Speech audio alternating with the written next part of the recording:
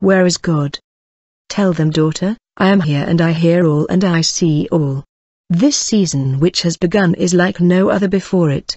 I have placed you, my created beings, in a finite and limited time and space in order to fulfill my design. Surely now, however, it is clear. You are coming to the end of the age, the end of the ways of man.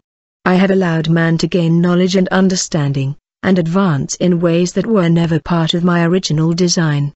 Although I have offered mankind so much more and a wisdom and revelation which is in me, limitless and eternal, man has chosen the things of this world that only lead to spiritual death.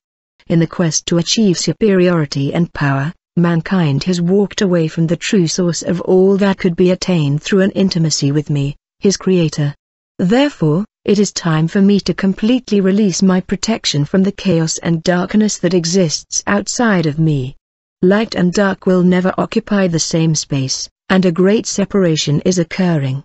As I draw those who walk with me closer to my heart, I also now release those who desire darkness more than light, lies more than truth, spiritual death more than eternal life. Do not question the motives of the one and only true Creator. My ways are not your ways. The just will suffer with the unjust, but my plan for the salvation of many is perfect. Your cries are heard in my kingdom, and I am sending help from my sanctuary. As my judgments fall and the world plunges into darker times, many will cry to me for help, many who previously did not find need for me in their lives. Many also will cry out to me in anger and in despair, as they have not learned of the complete nature of the great I Am. I urge all of my creation to know each aspect of me. I have spoken of this in the past. I am light, but I have also created the darkness. I wish all would love me and serve me, but I force no one. I give but I also take away. I cause the rain and I withhold it. I am with the humble and contrite of heart, the joyful and the obedient, and I also sit with you in the ashes and weep when you weep.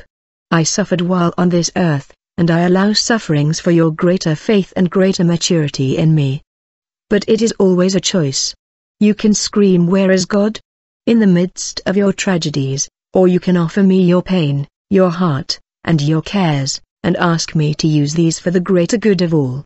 You will not completely understand my plan for humanity until it is fully revealed, and so I ask you to trust me. Regardless of what things look like in the natural, let go of your mindsets and set your eyes on things above. No suffering here can compare to the glory that will be revealed. I am in all things. I allow the judgments. I am the very fabric of all that exists, as there is no other but me. I alone came in the flesh, the divine manifested here, to do a great work in and through you. Since no one but me got up from the grave, would you just trust me in this last hour? Yeshua.